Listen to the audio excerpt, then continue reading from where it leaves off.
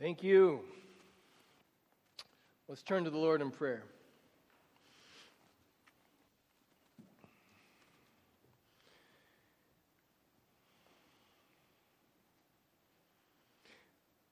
Lord, we're thankful that you never forsake us.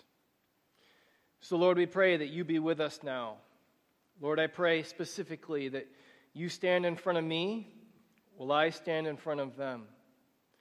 That you talk over me while I talk to them. Lord, do this for your glory and their good. I pray this in Jesus' name. Amen.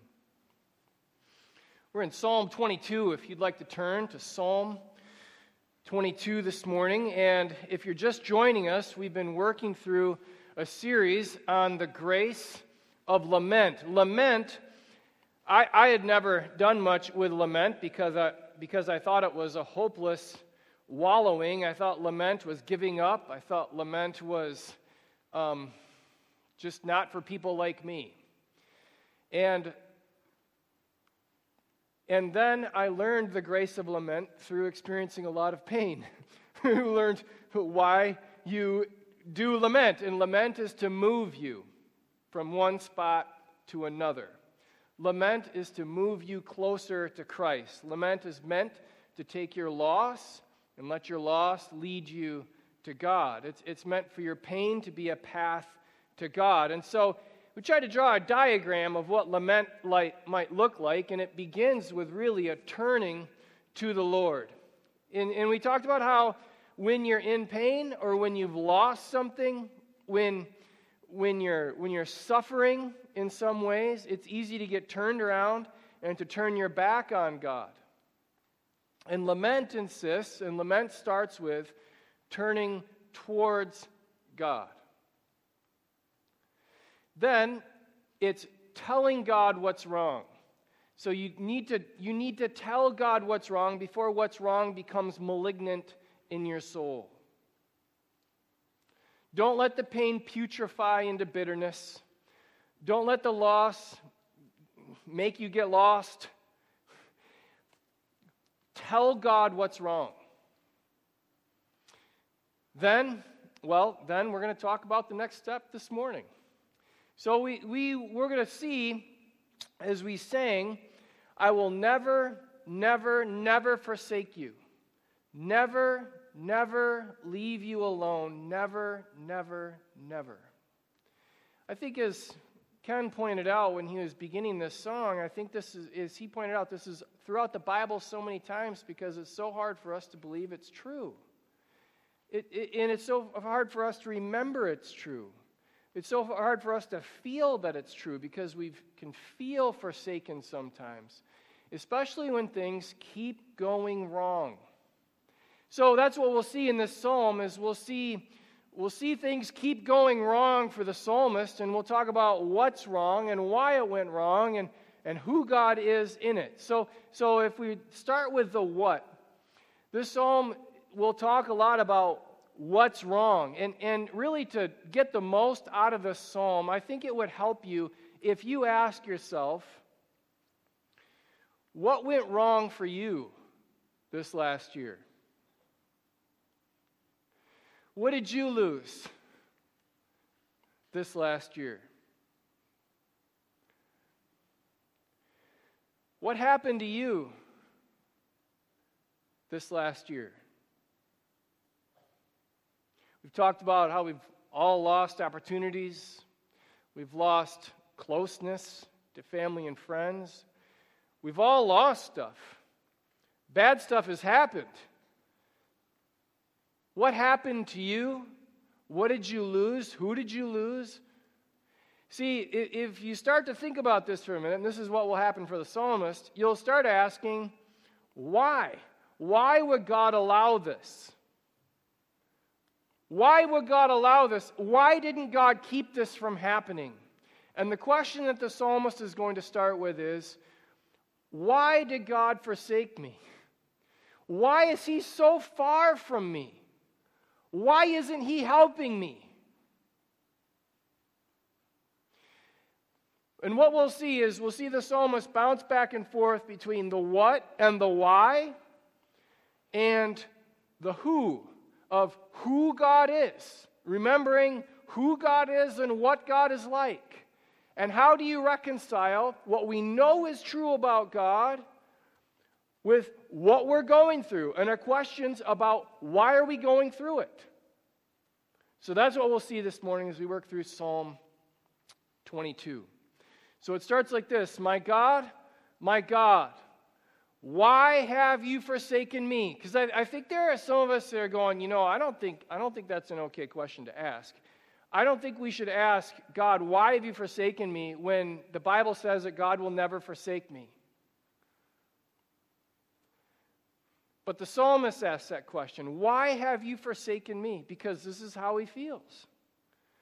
The psalmist wasn't the only one to ask this question. When Jesus is hanging on the cross, it's about 3 p.m. and it's scary dark. And Jesus cries out in a loud voice saying, Eli, Eli, lama sabachthani. That is, and you all know it, my God, why have you forsaken me? Why are you so far? Watch that word, far. If you write in your Bible, you might circle that word, far.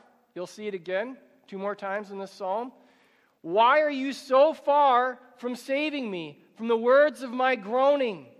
Oh my God, now he's talking about what's wrong. Okay, so he's asking why before, and now he's talking about the what of what's wrong. Oh my God, I cry by day, but you do not answer, by night, and I find no rest.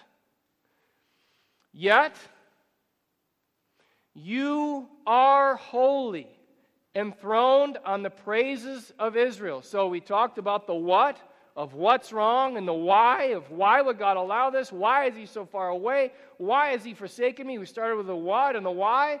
And now we're back to, okay, now who is God? And he's like the yet. Yet this is what I know is true about God. I'm experiencing that stuff, but here's what I know is true. And I just, if I could just do something absurd to get your attention just for a second here.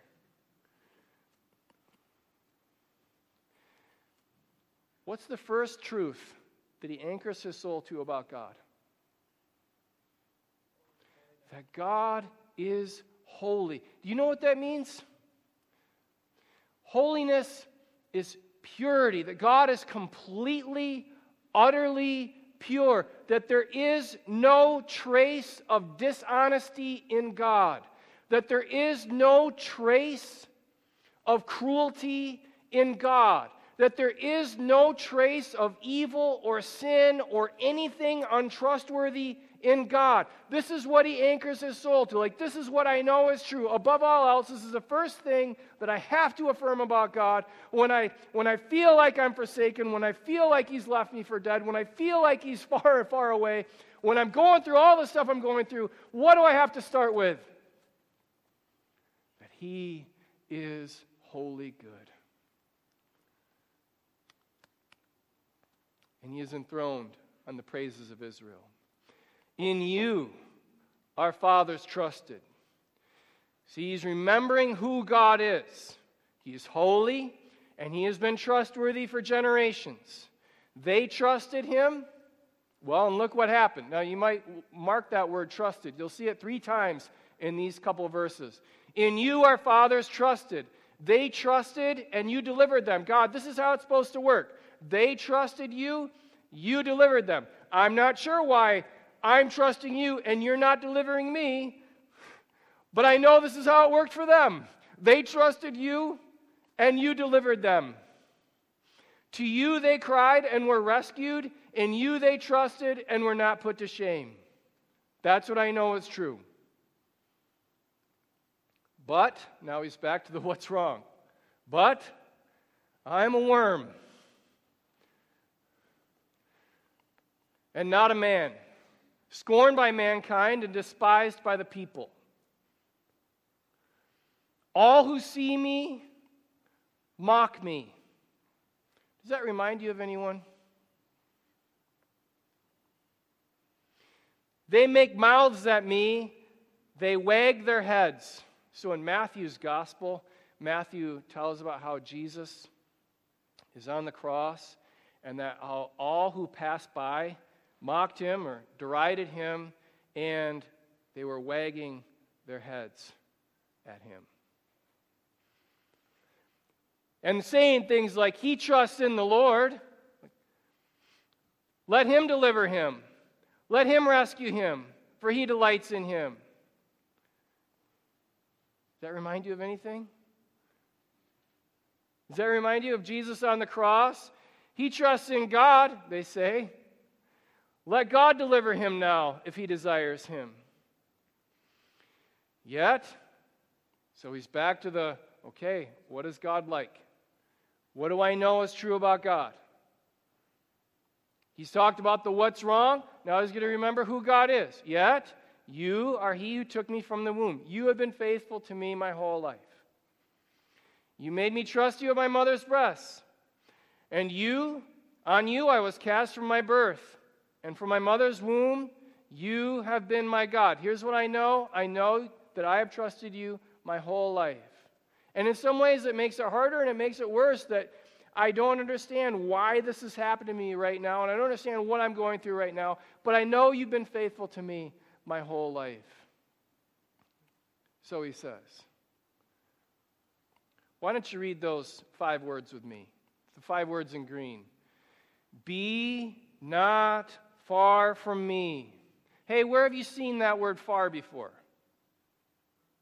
Verse 1, that's right. He's saying, why are you so far from me? And so this is his request. Be not far from me. For trouble is near, and there is no one to help. God, here's what I know. I know that you are my only hope.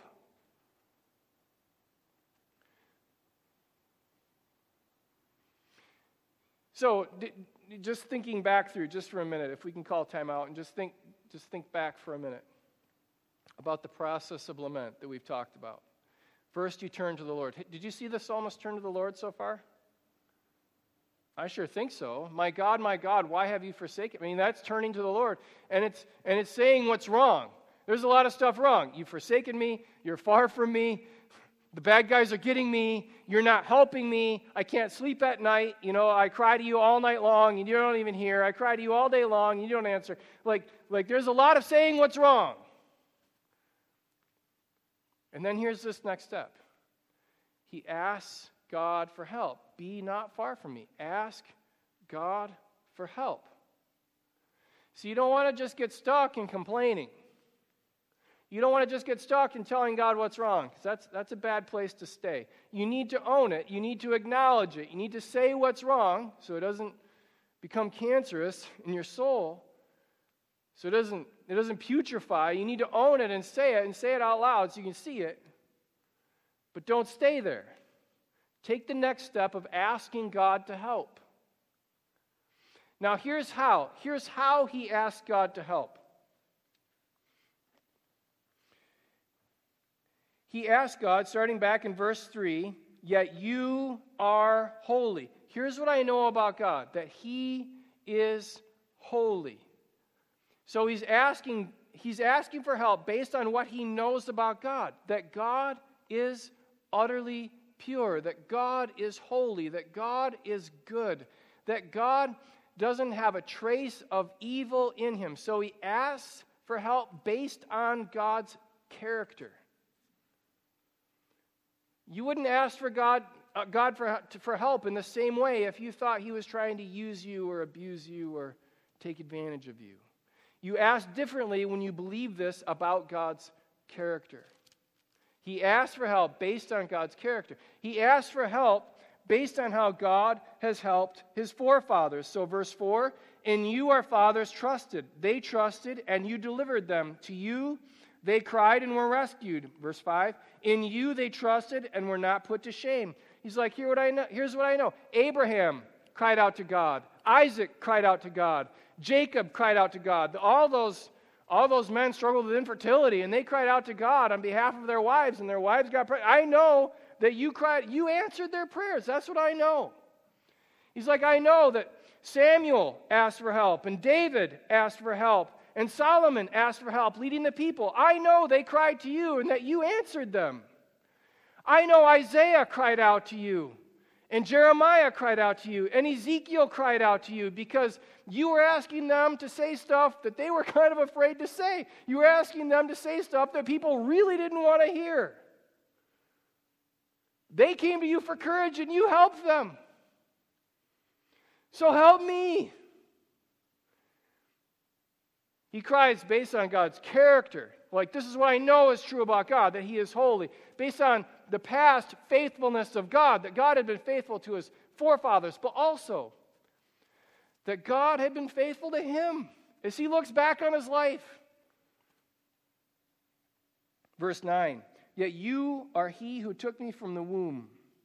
He's like, you've been faithful to me since birth. You've been my God since birth.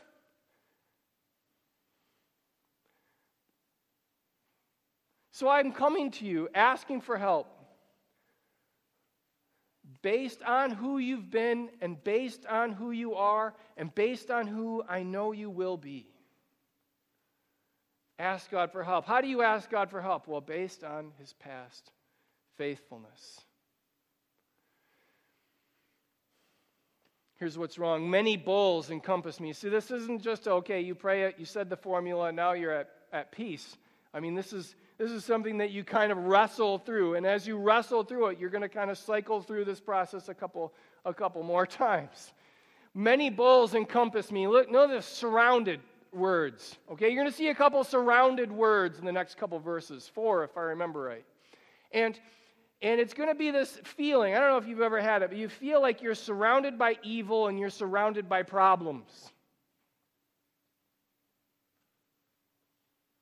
And he's asking for help, because only God can help him. Many bulls encompass me. Strong bulls of Bashan surround me. They open wide their mouths at me like a ravening and roaring lion, almost like a monster. As big as a bull, as mean as a lion. And I am poured out like water. It's like, okay, I'm surrounded by evil, and I am totally drained. You know what it's like to be totally drained? Totally emptied out? Where you're just completely exhausted? I am poured out like water. All my bones are out of joint. My heart is like wax. It is melted within my breast. My strength is dried up like a potsherd, and my tongue sticks to my jaws, yet you lay me in the dust of death. This is what's wrong. He's telling God what's wrong. For dogs, there is a surrounding word again, for dogs encompass me, and a company of evildoers encircle me. They have pierced my hands and feet, and I can count all my bones, and they stare and gloat over me. They divide my garments among them. For my clothing they cast lots. Here I am naked, and they're gambling for my clothes. Does that sound familiar? I bet it does, as Jesus is hanging on the cross, and they've crucified him. They divided his garments among them by casting lots. But you, O God, do not be far off. Something struck me as I was studying this week, and that's that he doesn't ask with question marks. What does he ask with? Exclamation point. I don't know about you, but I don't ask for stuff with exclamation points very often. Especially not to my superiors. I don't even ask for exclamation points to my equal. Hey, give me that. Like, no, we don't talk to each we don't talk to each other like that. So why is he talking to God with exclamation points? But you, O Lord, do not be far off. Now, I mean, this is not the last exclamation point you're going to see. O you, my help, come quickly to my aid. I mean, this is a request, but it's also really you need to do this right now. So he says, do not be far off. O you, my help, come quickly to my aid. Deliver my soul from the sword and my precious life from the power of the dog. Save me from the mouth of the lion. For you have rescued me from the horns of the wild oxen. See, when you ask God for help, you ask based on the past, but you also have permission. This is the thing that you probably don't believe. And even if you say you believe it, you probably don't practice it. You have permission to ask boldly. You have permission to ask in exclamation points. Because the psalmist knows that these are the kind of prayers that God answers. So he's going to God saying, you answer these kinds of prayers. I've seen my forefathers have these kinds of prayers answered. I've had these kinds of prayers answered. So please answer my prayers. These prayers that I'm praying to you, that I'm lifting to you, they are in keeping with your character, and they are in keeping with your promises. This is what you're like, that you answer these prayers, so answer these prayers. I'm always afraid I'm going to sound stupid when I'm talking about the military, because I've never been in the military, and so I don't want to sound like I know something about something I don't know about. So the best I can do is say, well, I've seen a movie or two about the military. And the phrase that comes to my mind, I guess, when I see the psalmist praying like this is like when I'm just gonna sound like a moron for a minute. Like when a private is talking to a general, and the general asks him about something, the private says, "Permission to speak freely, sir." Like, are you going to hold me accountable for what I say next? Like, can I say something that might be hard for you to hear without getting in trouble? Permission to speak freely, sir.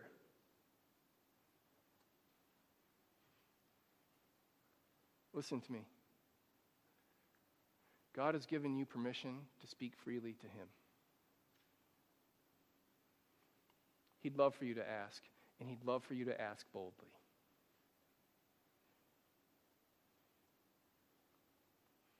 We know this because this is how the psalmist prays.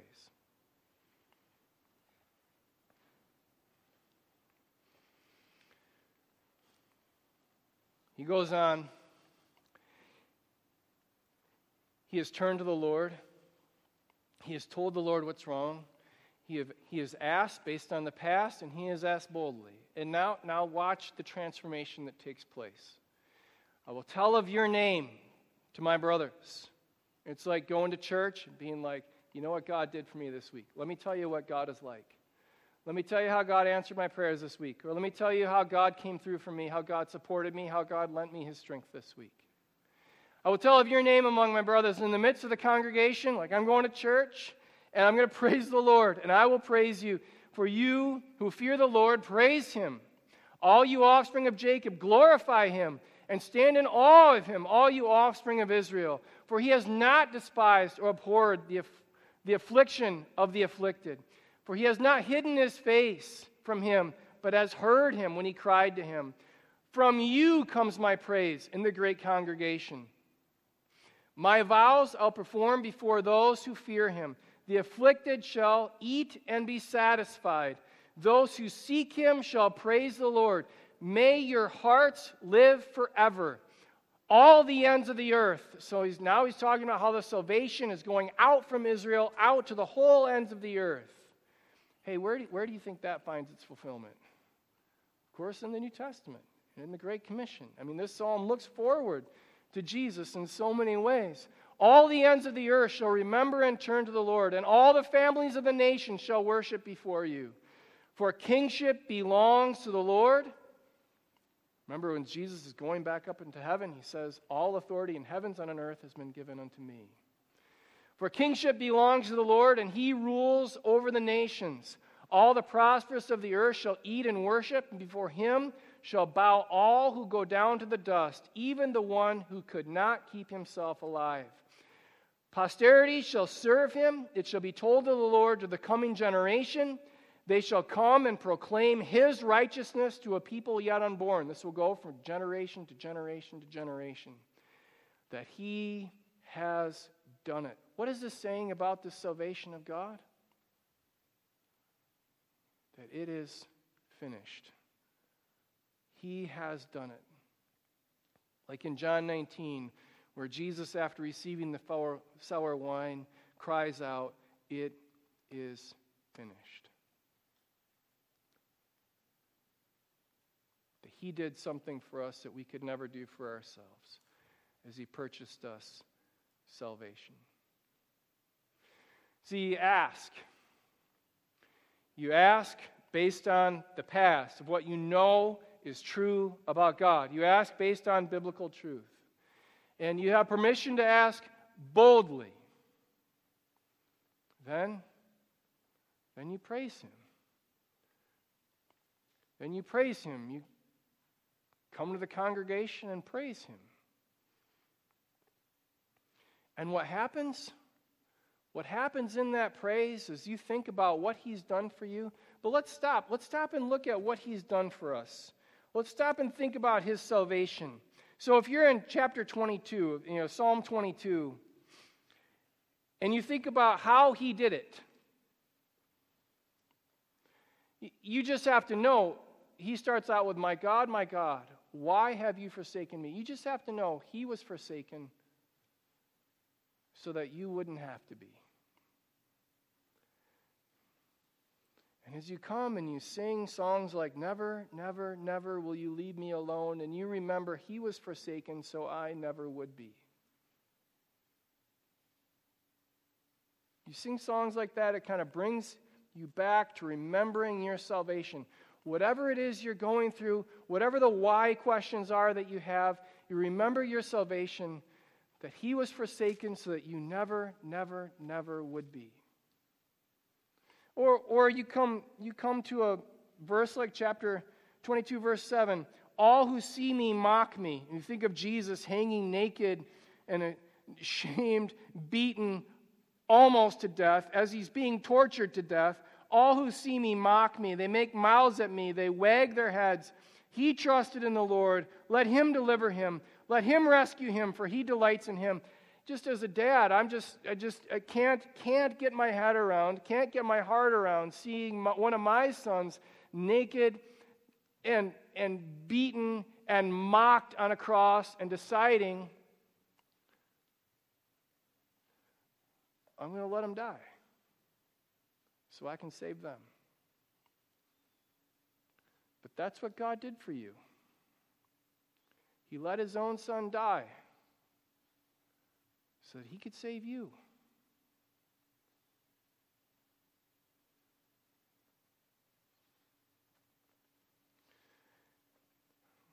I'm saying as you think about that and you meditate on, he gave his life for me. He allowed his son to die for me.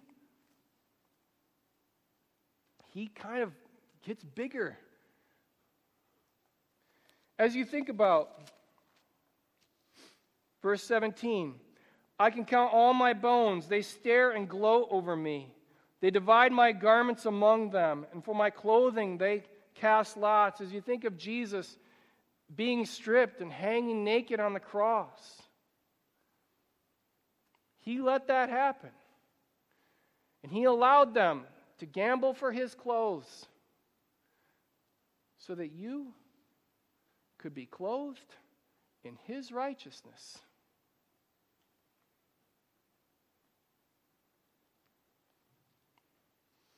And as we read of the nations coming to him and praising him, and we read that he has done it, that it is finished, that he did something for us that we could never do for ourselves. Here's what I'm saying this does for us. It takes the what and the why questions, and it makes them very small because they get overwhelmed in the who God is wonder and how he has saved us and the salvation that he has wrought through the blood and the death of his son and his resurrection.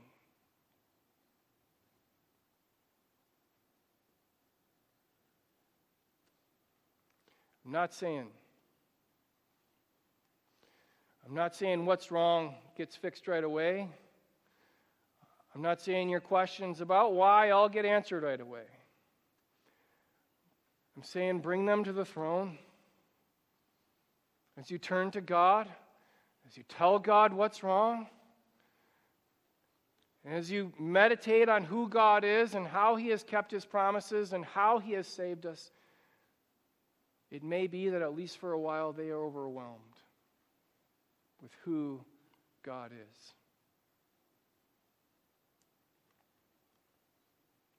So turn to God. Turn to God and tell God what's wrong. And then ask God for help. Let me just close with this, because I don't think I've told you anything new this morning. I think that if I would have told you you should ask God for help, if you've ever been in church before, you'd say, well, duh. I mean, I already know that. If I told you you should ask God to help based on who God is or based on what He's done in the past, you'd say, well, yeah, I mean, we shouldn't ask God to keep promises He hasn't made. Of course that's true.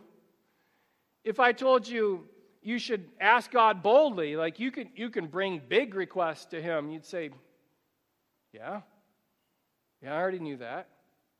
So I really haven't told you anything you don't already know. But here's the thing. I don't think we're all doing it. I think we know a lot more than we actually do. Now, why is that? Well, here's my question, I guess. My question is, maybe, like we talked about last week, maybe you grew up in a family that looked kind of like this, where you're close together, but you kind of run into each other. And there's not a lot of closeness in the sense of emotional trust with each other. When you do talk and it's not yelling and screaming, maybe it was talking about logistics of, okay, you go do your jobs and I'll do my jobs, and there's a lot of arguing about what's fair. I feel like I'm doing more than you over here. My day's been harder than your day. Oh no, my day's been harder than your day. And that's about the depth of the conversation that takes place. And in order for this to go on, everyone kind of has to live in denial about how they feel about it. So no one actually owns how they feel about how terrible this is. So the system can perpetuate itself. You can keep living like that. And no one trusts anyone because trust is stupid, in a family system like this. So there's no communication, there's no acknowledging how you feel about anything, and there is no trust. So what happens in a family system like that when you ask for help? Well, it gets punished. It gets mocked. It gets laughed at. And you learn to figure it out on your own. That's what happens.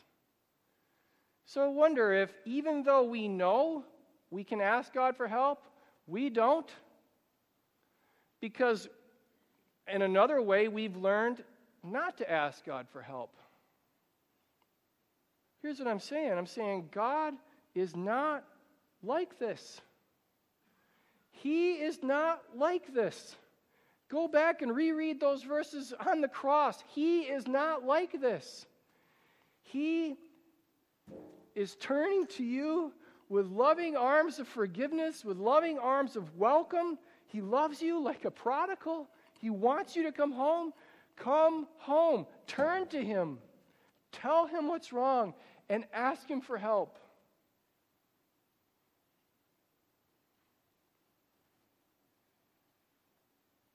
He'd be pleased that you would trust Him that way. Dear Heavenly Father, Lord, I pray for my brothers and sisters that you pull us towards yourself, that you help us trust you, that you help us lean on you.